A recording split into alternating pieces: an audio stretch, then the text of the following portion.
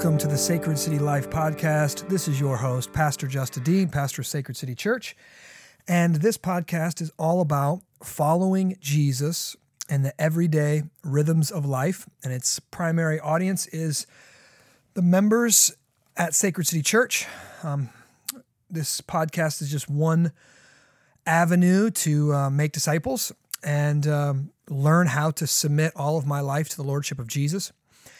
And today I'm going to be discussing a book called Divided by Faith by Michael Emerson and Christian Smith. Emerson and Smith are both sociologists. Emerson is a sociologist at Rice University, and Christian Smith is the professor of sociology at the University of North Carolina, Chapel Hill. And they wrote a book called Divided by Faith in the year 2000. So this book is 20 years old, and that blows me away. I read it first about 2 or 3 years ago, and then I read it again just in the last couple months with the elders. The elders of Sacred City worked through this book. It is, it's called Divided by Faith, Evangelical Religion and the Problem of Race in America. So these sociologists studied racism and specifically how the evangelicals treat the topic of racism, what they believe about racism, what they believe the problems to be, with racism. And their discoveries are absolutely fascinating. And I think I would seriously recommend this book to everyone in our church, but most specifically to all missional community leaders. I think our missional community leaders need to read this book and understand the claims that it's making, understand some of the things it's diagnosing, because I think it's critical. It's critical information in order for us to understand the problem that's going on in our church and in the evangelical church as a whole. Now, what do you mean? What problem is going on in our church? Well, I am more confident. I feel like I could write a curriculum on predestination, which has historically been one of the most controversial teachings in Reformed theology and in the history of the church. I feel more confident in having a teaching and giving it to my missional community leaders and letting my missional communities lead out a teaching on predestination than I do race. When we talk about race, it is so divisive. It gets so emotional. People say some of the most ignorant and hurtful things, and they don't even know it. They think they're saying something intelligent or making a cogent argument, and in reality they're just hurting people and saying completely foolish things. And that's shameful, and I'm ashamed to say that because I think it just shows that there's something going on under the surface that we're not aware of. There's something could be blinding us, could be impacting us, could be infecting us that we're not even aware of. And that's almost always our culture, because culture is kind of like the glasses that we wear. We see everything through culture. Now, we see other people's culture. If you're white, you can see black culture and you can see Hispanic culture and you can see, because it's so different from you. But most white evangelicals they don't know their own culture. They can't see their cultural influences, their cultural biases that they're bringing into conversations that they're bringing, because it's just the air we breathe, right? It's like the water. Two fish swimming along. One fish says, "How's the water?" And the other fish is like, "What's water?" Right? You don't even realize what you've already, because you've just been in it your whole life. You've assumed certain things, and you don't even realize the air you're breathing or the water you're swimming in. So this book, Divided by Faith, gets at some of our white evangelical cultural assumptions. Now, here's one way or one example I shared with the elders this week. Think about well, I'll just give you my personal example. Most of my life, when I read the Bible and I pictured Jesus as a white guy, you know, and he wasn't. He had darker skin, and he was a first century Jew. And I remember reading in the book of Ezekiel, and God's talking about, he's speaking to the men in the Old Testament, and he's talking about their turbans. And I remember being like, what? Turbans? Biblical men wore turbans? And like my cultural biases, my cultural assumptions affected the way that I read the Bible, and I didn't even realize it, right? I had a hard time putting myself in the context of the New Testament writers. Well, the same is true for us as white evangelicals.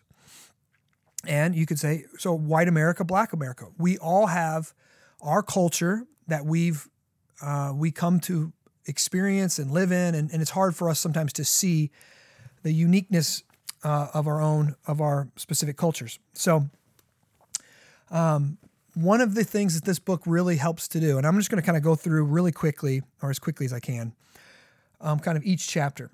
And let me just tell you why you need to read this book. And many Christians that have a problem with the race discussion at all, they have an absolutely naive understanding of race and the way the Bible talks about our sin and talks about solutions to problems of favoritism and or if you want to say racism. And this is what I mean by that. Here.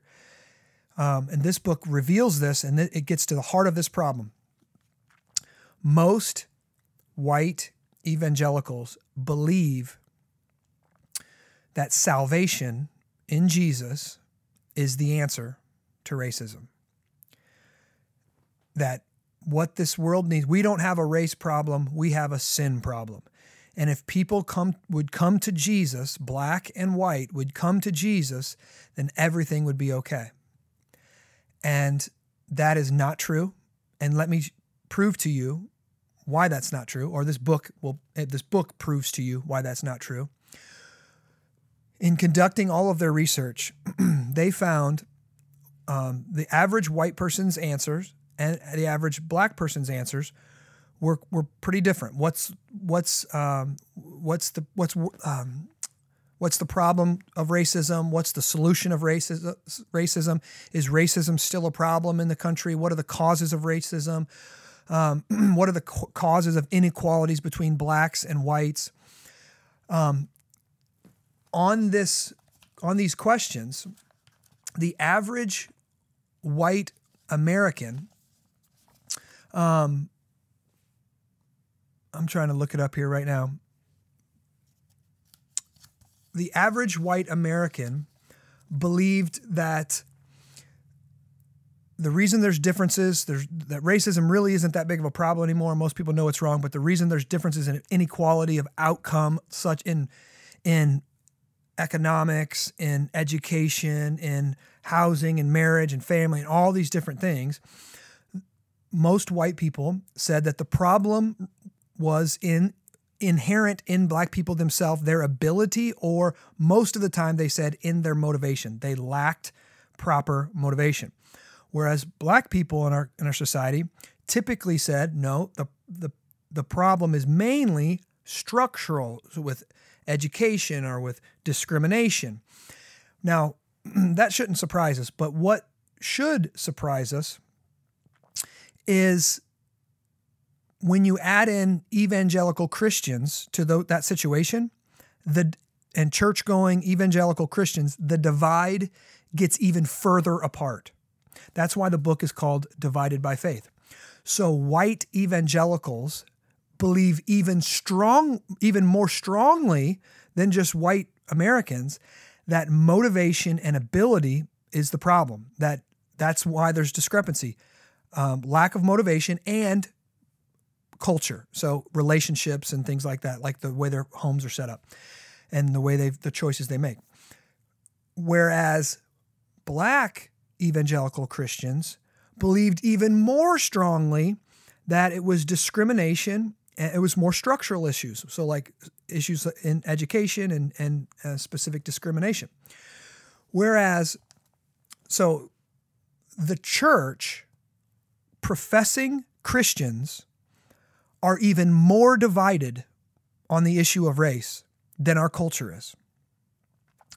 So that should show us that there's something other than the gospel, or there's something other than just becoming Christians needed to deal with and to solve, quote unquote, the race problem in the United States. Because white evangelicals and black evangelicals are even further apart on this issue than white and black Americans are. I thought that was shocking. Yeah, and some of these, if you get the book, the tables are on page 176 and 177.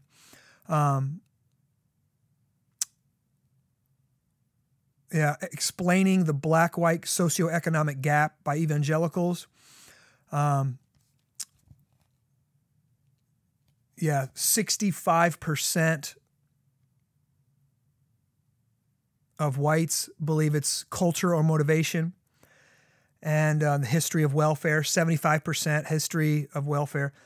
And only 35% believe it's education, and only 20% believe it's discrimination only. So it's pretty shocking there. Now, so why does the church need to talk about it? Because the church is actually more divided than the culture is, which is pretty crazy. Now, one of the things that he talks about, or they talk about, and I think this is going to help us, is the way we define racism.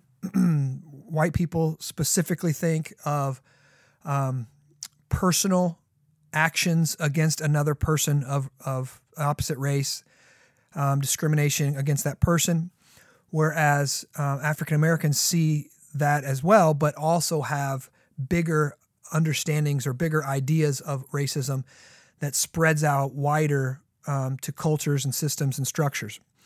Now, what is helpful in chapter 1 of this book is the authors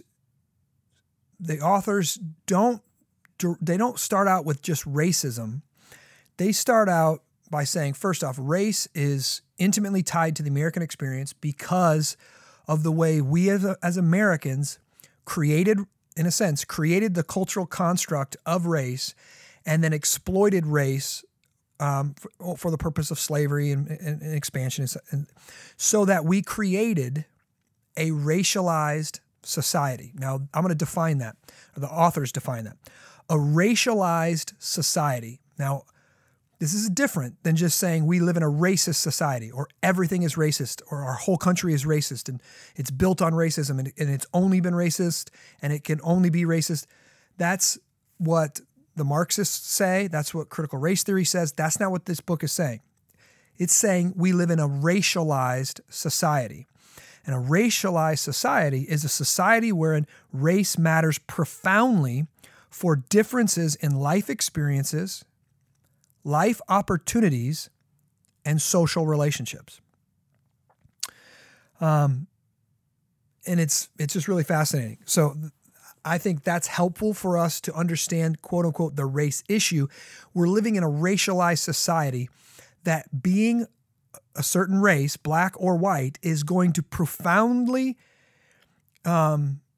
change the way you experience life, the opportunities you have in life, and the social relationships that you have. So if you're born white, you're primarily going to relate with white people and have relationships with white people, have opportunities around white people, have life experiences around white people.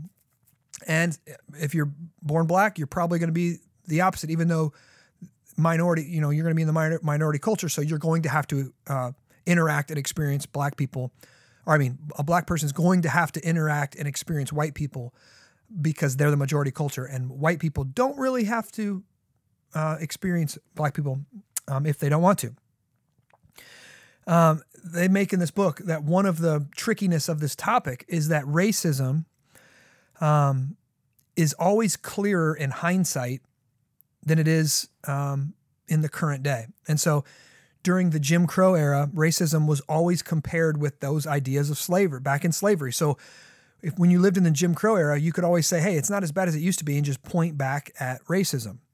Well, the authors say our understanding of race relations remains kind of stuck in that mode of the Jim Crow era, leading us to some mistaken conclusions. And they say the racial practices that produce racial division in the contemporary United States are increasingly covert, so they're embedded in normal operations of institutions. They avoid direct racial terminology, and they are invisible to most whites. But there are statistical proof of the racial divide. At this time, as of 1994, median income of blacks was 62% of that of whites, and that's pretty much unchanged from 1967 when it was 59%. The median net worth of blacks is just 8%. 8% of whites. So every $100 of wealth a white person has, a black person has $8. African-American babies die at a rate over twice the frequency of white babies, with mothers 4 times more likely to die in childbirth than white Americans. Young African-American males are 6 times more likely to be murdered than young white American males.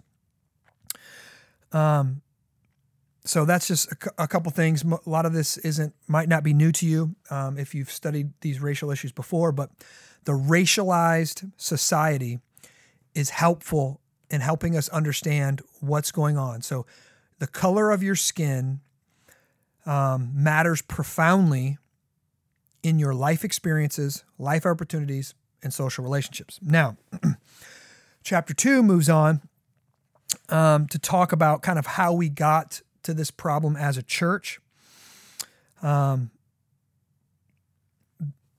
It's a crash course basically from 1700 to 1964 to show how we got to where we are as Protestants and evangelicals. And I'm not going to really go into that too much, but largely Christians, a large majority of Christians did not oppose slavery because all they wanted to do was make converts. They were about saving the souls of black people, and they didn't really care that they were in slavery. Now, there was a small minority, obviously abolitionists, and grew out of Christianity as well. But so then following the Civil War, former slaves actually began to hold seats of power, and they were being elected to office, and that caused most whites to feel really threatened by these new blacks that were ascending to power. And so white Southerners responded by instituting Jim Crow laws to separate blacks and whites. And the church, evangelical church, by and large, did not fight against these racist, racialized Jim Crow laws. And with World War I, blacks began leaving the rural South in large numbers for northern and some southern cities. And northern whites during this period birthed what's been called the black urban ghetto. And so during this time, most formal efforts to address race were engaged by mainline or theologically liberal Christians, not conservative Protestants. This is where kind of the social gospel really took off. And Southern evangelicals generally sided against black evangelicals on the segregation issue. So most evangelical preachers at this time, they opposed personal prejudice and discrimination, but not the Jim Crow laws and the racialized social system itself, okay? So when Martin Luther King started marching, most white evangelicals resisted his peaceful protest, thought them divisive, thought them not helpful. This is why Martin Luther King Jr. wrote in his letter to a burning Birmingham jail. If you haven't read that, you need to read that. That he's hurt most by the silence of his white conservative Christian evangelicals that refuse to march with him and refuse to help him. Even so, that chapter 3 gets on into that, where even Billy Graham refused to confront systemic racism. He refused to confront the racialized society, and he said, I'm going to let culture dictate for me how we treat the black-white problem. So he had segregated He had segregated rallies. Now he came to reverse his position on that and repent of it, but but in the beginning, Billy Graham was like, we'll just have black and white. We'll have them segregated in the midst of his rallies. But then leaders such as John Perkins, Tom Skinner, Samuel Hines, that were all black. They became what's called the founding fathers of the Reconciliation movement, as they turned their attention to the divisions among blacks and whites, the poor and the rich, the powerless and the powerful.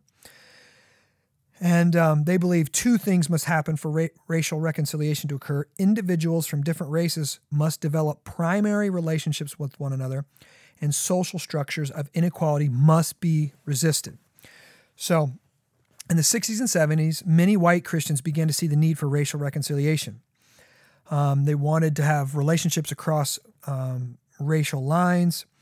And by the 1990s, evangelicals were described in the Wall Street Journal as, quote, the most energetic element of society addressing racial divisions. Now, I remember this topic came on the scene for me in 1996 or 97 when my dad took me and my brother to Chicago, and we went to a Promise Keepers event for men, and racial reconciliation was a big topic in Promise Keepers. So it kind of was it was kind of got mainstream, mainline evangelical support, in the 80s and in the 90s. Well, that led to, this is chapter 4 now, this idea of being colorblind. That the goal, here it is. It says this: common themes emerged in interviews with white evangelicals. Okay. So when they're asking white evangelicals, what's the race problem? Why is there still an issue? Why is it still going on? Here's the three common answers. The race problem is seen as one of misinterpretation, with race being made into an issue when it shouldn't be. So white evangelicals think there's actually not really a racism problem. People are just pulling the race card, right? They're just putting race into this situation when it's not. Secondly, there are prejudiced individuals resulting in bad relationships. And then third, race problems are a fabrication of self-interested African Americans. So there are no race issues. It's just African Americans who want to get a leg up or who want to get something out of it, or they're self-serving, and so they make it a race issue.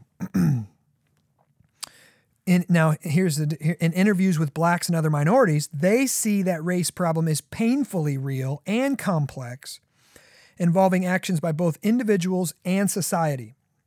All right, now this is, again, one of the most fascinating parts of the book. When they start asking white evangelicals about the race problem, the authors name three foundational beliefs to them that are kind of driven by theology, and I would say might be informed. It's either a truncated gospel. It's either they're not completely biblically informed. They're just grabbing a little pieces of a few verses from the Bible and taking with it, or it's completely bad theology. And this is really fascinating. Here they are. The authors call it accountable free will individualism. That means individuals exist independent of structures and institutions. They have free will and are individually accountable for their own actions. So when you ask somebody about racism, when you ask a white person about racism and its impact on society, or when you ask them, why does an African American only have 8% of the wealth of a white American? They're going to say They're going to believe foundationally that every single person has free will, they are individuals, and they have power to choose their way out of their situation. So, in other words, it doesn't matter where you were born. It doesn't matter the family you grew up in necessarily, not primarily. It doesn't matter what neighborhood you grew up in. Every American can pull themselves up by their bootstraps, work hard, and choose to be successful. That's foundational to white evangelicals. Now, first off, that should be a problem to those in our church. You should have buzzers going off and red flags going off, because that's not the gospel. We don't believe in free will like that. We believe we didn't pull ourselves up by our bootstraps, that it took the sovereign grace of God. We also believe that sin is structural and covenantal before it's personal. So we're born into a world of sin. We're already sinners when we're born into this world, and so we have structures set against us. We have powers and spiritual powers and authorities in the heavenly places set against us before we choose to sin on our own. And therefore, we need the grace of God to set us free from the structural effects of sin, and to give us the ability to choose Him and put our faith in the gospel and in Jesus Christ in order to be saved. So a reformed Christian, when asked about the inequalities somebody's experiencing, so we should never go, well, they have the choice, they have the ability, everybody has free will. No, that you're not understanding the gospel if you say that.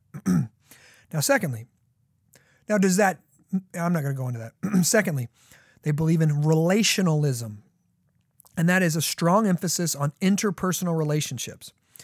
So they're going to go back to racism is when one person sins against another person. And they're going to say that's wrong, clearly. But they're not going to have categories. So another excuse, they're going to say the wealth gap, well, it's just bad families. It's just bad. They're just going to go to that. They're raised in bad, a broken home or something. And they're not going to be able to see maybe the structural issues, the laws, the societal pressures, the different things that are maybe not as easy for them to see, that are affecting and creating and sustaining a racialized society. And then lastly, that ties in, they're going to have what's called an anti-structuralism. Anti-structuralism means most white evangelicals don't understand, or they don't see, how the government and the laws and the systems that we have affects human behavior. They're just going to immediately go to the individual and not see the wider structure as a whole. Now, this chapter 4 and chapter 5 were some of the most, what I thought were the most eye-opening chapters in the book, and really give us some tools for seeing why we respond the way that we do. Like I said, it said nearly 2/3 of white conservative Protestants say that blacks are poor because they lack sufficient motivation. And that's compared to half of other white Americans. Okay. And then black conservative Protestants, compared to other blacks, are less individualistic and more structural in their explanation of racial inequalities. I'm reading from the book. This means that the divide in how whites and blacks explain racial inequality is actually greater for religious conservatives than for other Americans. He says this: it appears that conservative religion intensifies the different values and experiences of each racial group, sharpening and increasing the divide between black and white Americans.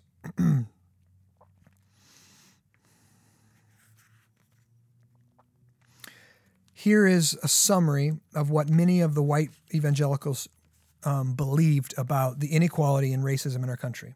Quote, if only blacks would, quote, catch the vision, change their habits, stop trying to shift blame, and apply themselves responsibly. In short, act more Christian, as they define it, racial inequality would be but a memory. Now, I was convicted a lot when I read this chapter because I believe a lot of these things. I believe in personal responsibility. I believe in individualism. I believe in relationships are primary. They're important, the family system. And I don't really have a clearly defined theology of the structures and systems of society or even government. I think, do you understand how systems and structures have been addressed throughout the Old Testament and throughout the New Testament? I know that I haven't in the past, and I've had to do a lot of research and a lot of study on that. So the book gets into some details in regards to this. I'm going to open up to let me read this chapter here. Access to economic resources strongly shapes life experience, life chances, and the ability to maximize children's life chances. The racial gap in occupational status, income, employment rates, labor force rates, and wealth is substantial. In this chapter, we described and explained white evangelicals' explanations for the black-white economic gap.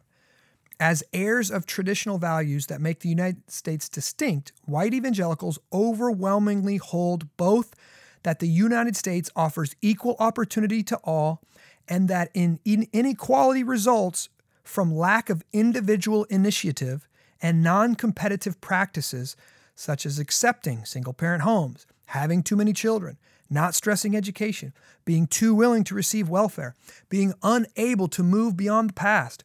White Americans favor individualistic explanations over structural ones. White American evangelicals are even more inclined to this pattern. And they give example after example after example. And I've heard example after example after example, even in our church. Now, here is an example of they give a parable in this chapter that I found really helpful. Because as white evangelicals and as white Americans, it's hard for us to see any systemic or structural issues related to a racialized society. And it's like this. I'm going to paraphrase.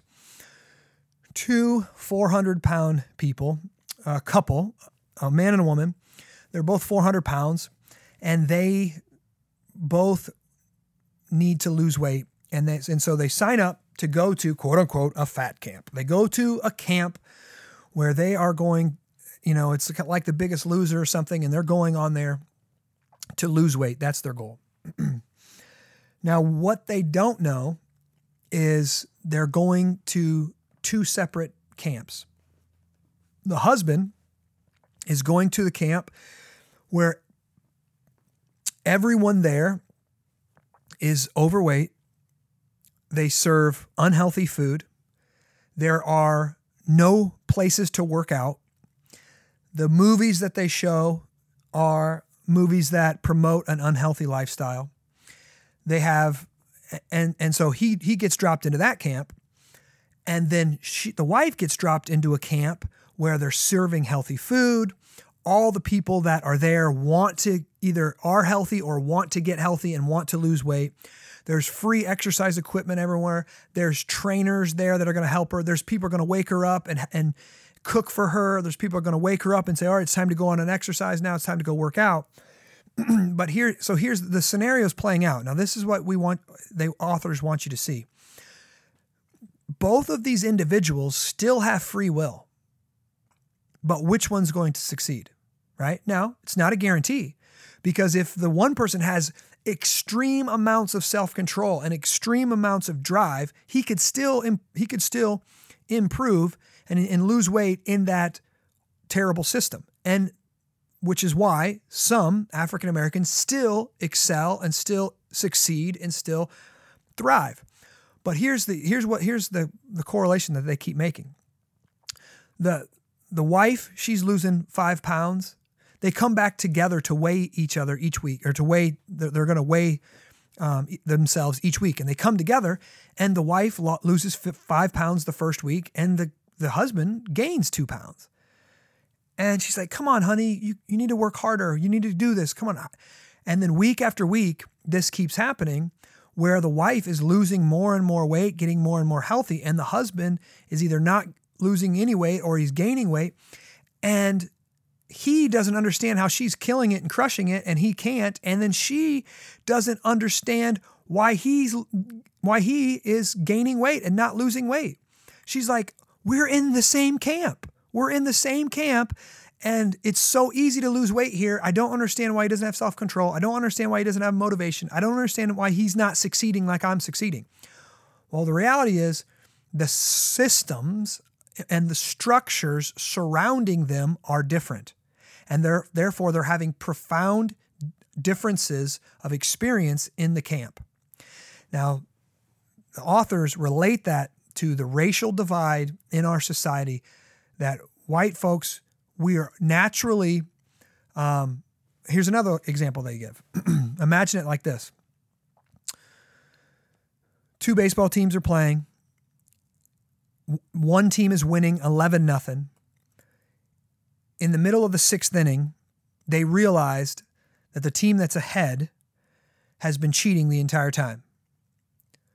Okay, so the analogy here is white America, because of the racialized society of our past, we have benefited from our society in a lot of ways that African Americans didn't, especially in the wealth gap. Maybe our parents owned homes. I'm not going to go all the way back to slavery, but when African Americans were freed, or when Jim Crow laws were canceled, that's like we found out white people were cheating. We found out a team was cheating to get ahead. Okay, now here's how they finished the story. We caught them cheating. We told them not to do it anymore, but we come back and we play the 7th inning, and it's still 11-0 or 11-1. Is that fair? Is that just? Right? That's the idea. So African American homes. So white evangelicals kicked African Americans out of our churches. So African Americans created their own churches, and now there's a divide there. Okay, is that fair? Right? Like, that's a racialized society, and we can't just say, okay, we're starting over from scratch. We've already benefited from the racialization for a long time. Just like the woman in the fat camp, or just like the team that was ahead 11-1. And so we can't just start over from zero. How do you start over from zero when African Americans are already so far behind in their life experiences, in their economic life, in their family, in their culture, in a lot of different things? You can't just start over from zero, right? It's you can't do it. That wouldn't be just in the author's examples. So some of these things were some of the most compelling points to the book, and they also talk about the ways that evangelicals have tried to solve the problem, has actually made the problem worse. Because it's just made it more personal. Just go befriend an African American. All that it matters is you don't have hatred in your heart towards another person of an opposite race, instead of working against some of the social structures and systems that have contributed to the problem, like crime in inner cities. Like one thing, I went and did my Solitude Day this week, and I had to drive through East Moline to get to the house that I go to. And I'm just looking around, and, most white evangelicals probably don't have a bunch of bars in their neighborhood. They probably don't have checks into cash businesses in their neighborhood. They don't have slot machines and the gambling places in their neighborhood. They don't have a lot of these these things that they don't grow up with those things on the corner. They're not going to go and use their finances in an unwise way in a check into cash system because they might not even know about it. They've never experienced it. But in the poorer neighborhoods, African-American communities, those are on every corner. So that just is one example of a structural systemic problem that's not going to be solved just by going to church or just by believing the gospel. There's actually going to have to be work done to educate people not to do that, and also to fight against some of these organizations and capitalistic endeavors that actually take advantage of the poor and take advantage of African Americans at a higher rate than white Americans. So, again, I think this was, and then they talk about another reason why the racial problem and the racialization is worse in churches is because churches have bought into they call it in here, the disestablishment of religion in America has led to a religious marketplace. So Americans have brought consumeristic principles, capitalistic, consumeristic principles into the church. And so if you want to reach the most people, you need to market to a niche. It's niche marketing. You need to market to a niche of people. So it's actually detrimental. It's harder to create a multicultural church than it is to create an all-white church, or all-black church, all Hispanic church, all Korean church. It's easier to market to a niche than it is to market to a larger group. And so if you're marketing to white evangelicals, you're going to focus on free will individualism. You're going to focus on anti-structuralism. You're going to focus on relationalism. And you're not going to focus on systems and structures because they don't want to hear that, and they don't have a worldview, a biblical lens for that. And so they're going to leave your church if you do. And it's very interesting. This is from chapter 7 of the book. And chapter 8. Now listen, and so think about how our relationships affect how we get married, how we find jobs, how we find friends, how we get acquaintances.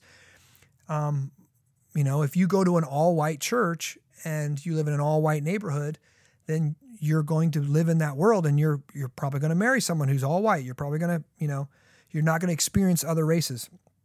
And so the basic workings of American religion promote more in-group friends, marriages, and acquaintances. Thus, religion helps to create racially distinctive networks and helps to maintain and justify them.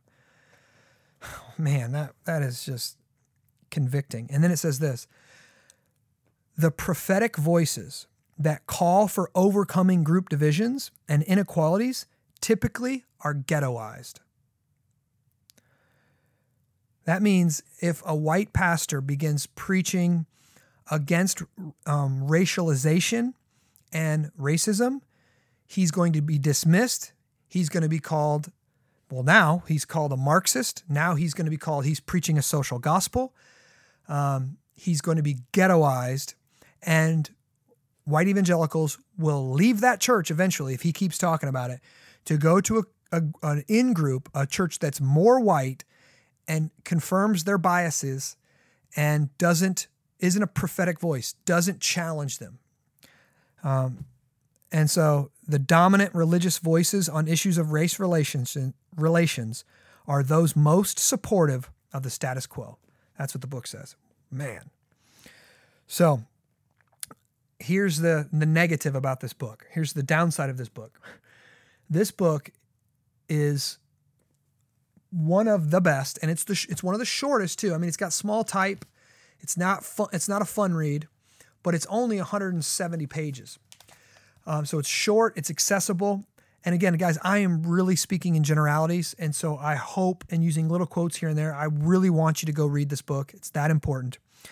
But this book does a good job of diagnosing why the church has such a hard time dealing with issues of race and why the church is still racialized and separate along racial boundaries and divisions. But it really offers no solutions. It offers no guidance. It's just diagnosing. And so their conclusion in chapter 9, here's four things. 1, white evangelicalism likely does more to perpetuate the racialized society than to reduce it. Ouch. 2nd, evangelicals should engage in serious reflection on race relation issues. So evangelicals, white evangelicals in particular, because we're so blind to the issues, we need to read, we need to study, we need to engage. 3rd, even though it's hard and we get exhausted by it and everything else, we need to do it. 3rd, addressing racialization must involve replacing structural barriers with structural supports. So the goal, again, in the fat camp analogy, is to remove all the negative influences and to increase the positive influences to help our black brothers and sisters succeed. Okay, but here's the problem with that: educated, sacrificial, realistic efforts made in faith across racial lines can move toward a more just, peaceful society. So the problem with if we are in a system that has afforded white evangelicals and white Americans benefits that African Americans do not have or have less access to, it's the status quo for white Americans is just to keep things as they are because we're not affected by it. The only way we're affected by it is when African Americans cry racism or African Americans say something is unjust or they start marching in the streets or they start doing something, then we're affected by it. The problem is, to deal with this issue, we're going to have to sacrifice something. We're going to have to get involved. We're going to have to get uncomfortable. They talk about the example of we still have basically segregated neighborhoods that are primarily black and primarily white. And primary black neighborhoods have a lot of problems, a lot of issues. And what's it going to take to desegregate our neighborhoods? You know, how are we going to do that? Well, one way is for white Americans to move into those neighborhoods in a gentrifying type of way. And that takes real sacrifice. And most white people in the book said, yeah, people should do that. I think that's a good idea for those who feel called to do that. The problem is, very few white people feel called to do that.